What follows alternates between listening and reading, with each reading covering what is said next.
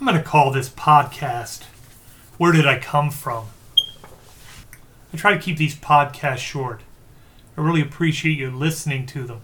Hope you take them in, enjoy them, and move on with your life. Looking back at that title, though, Where Did I Come From? Reminds me of how my wife is very literal-minded. She'd want to answer that question in a thoroughly biological sense. After 24 years of marriage, I'm pretty comfortable with that. With that disclaimer out of the way, I'll answer the question in a more informative way. As I was growing up, my family lived in a small town in upstate New York. If you have a particular expertise and interest in cutlery, you may have heard of the town of Camillus. Around 15 miles from Syracuse, New York, there was little other than the sharpness of their knives that separated the town from 20 or 30 others, all spotting the map off of Lake Ontario. Of course, Auburn was only about 10 miles away from my house, and that's where William Seward, Secretary of State for Abraham Lincoln, was born and lived. He even got us Alaska, so let's hear it for upstate New York. Time in general causes us to view things as if we're looking through a foggy window. There are difficult times as I was growing up because of health, family issues that caused a great deal of stress in my life.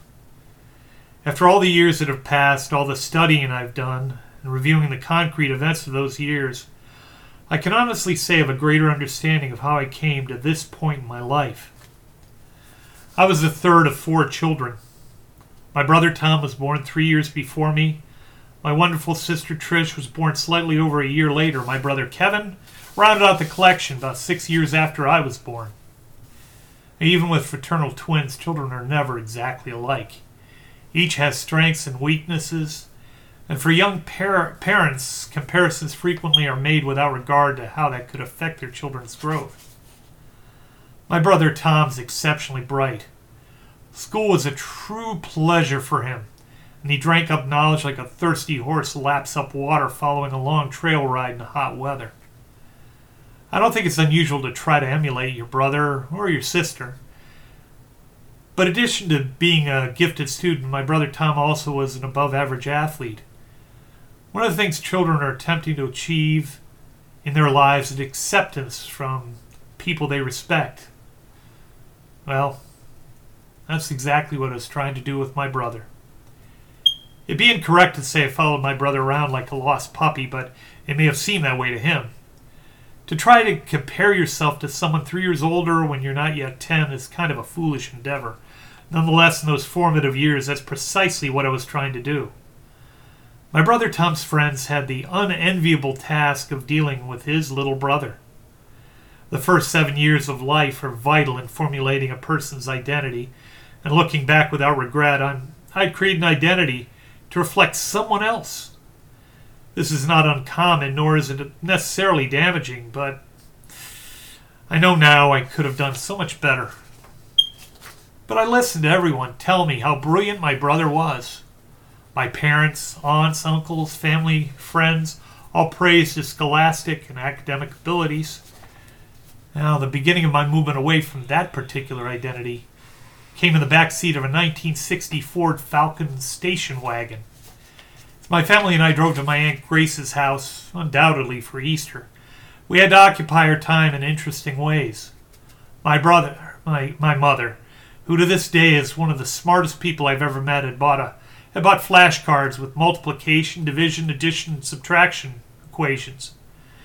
Attempting to emulate my brother, I began to play along, essentially competing against him. It became clear after a few rounds my brother was no better than I was at answering these problems. For so many years I'd tried to gain acceptance from my family, friends, and neighbors by being funny. The role I'd chosen for acceptance was that of a clown. My die was cast to be the humorous child uninterested in improving himself. The past few years, working with children, I've come to recognize this as an avoidance behavior to prevent myself from realizing the deficiencies I felt were certain. Anyway, in the back of that powder blue station wagon, the need for that sort of avoidance behavior began to crumble. In those days, public schools rarely had the types of standardized testing that would become the bane of education in our society. There was, however, one test that was given liberally throughout the United States. This was called the Iowa test. The material covered was general, but scoring on it informed students of where they stood academically in the United States against children of a similar age. Scoring badly on it did the exact thing, kind of a measuring stick. Well, there was no great expectation of success, however you might define that, for me taking that test on that day. Looking back at it now, that was probably to my benefit. As I went through the test, I found the questions relatively easy, and I finished each section quickly and reflexively re-examined the questions. With my sense of low self-esteem, I justified the ease of the examination as an example of my inability to evaluate the difficulty of tasks that arose. 2 months passed, and I tucked away that 3-hour experience in the back of my mind as a blip in my third-grade educational journey. The day came with no feeling of expectation, dread, or excitement, just kind of blah. Our teacher handed out the results of the test, and I glanced down. On each one of the categories, I'd scored in the 98th percentile or higher. I quickly re-examined the name at the top of the test to ensure the results were indeed my own.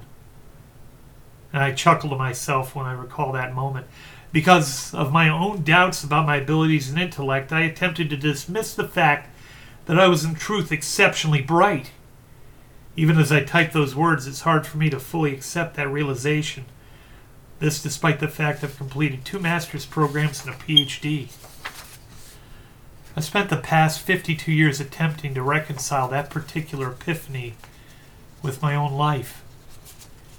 As I look back, I could find many ways in which I could beat myself up for trying to live someone else's identity. Ultimately, I asked myself this question, the same one I pose to all my clients who beat themselves up over the past. How's this helping you live the happiest, healthiest life you can? Isn't that truly what we're all attempting to do?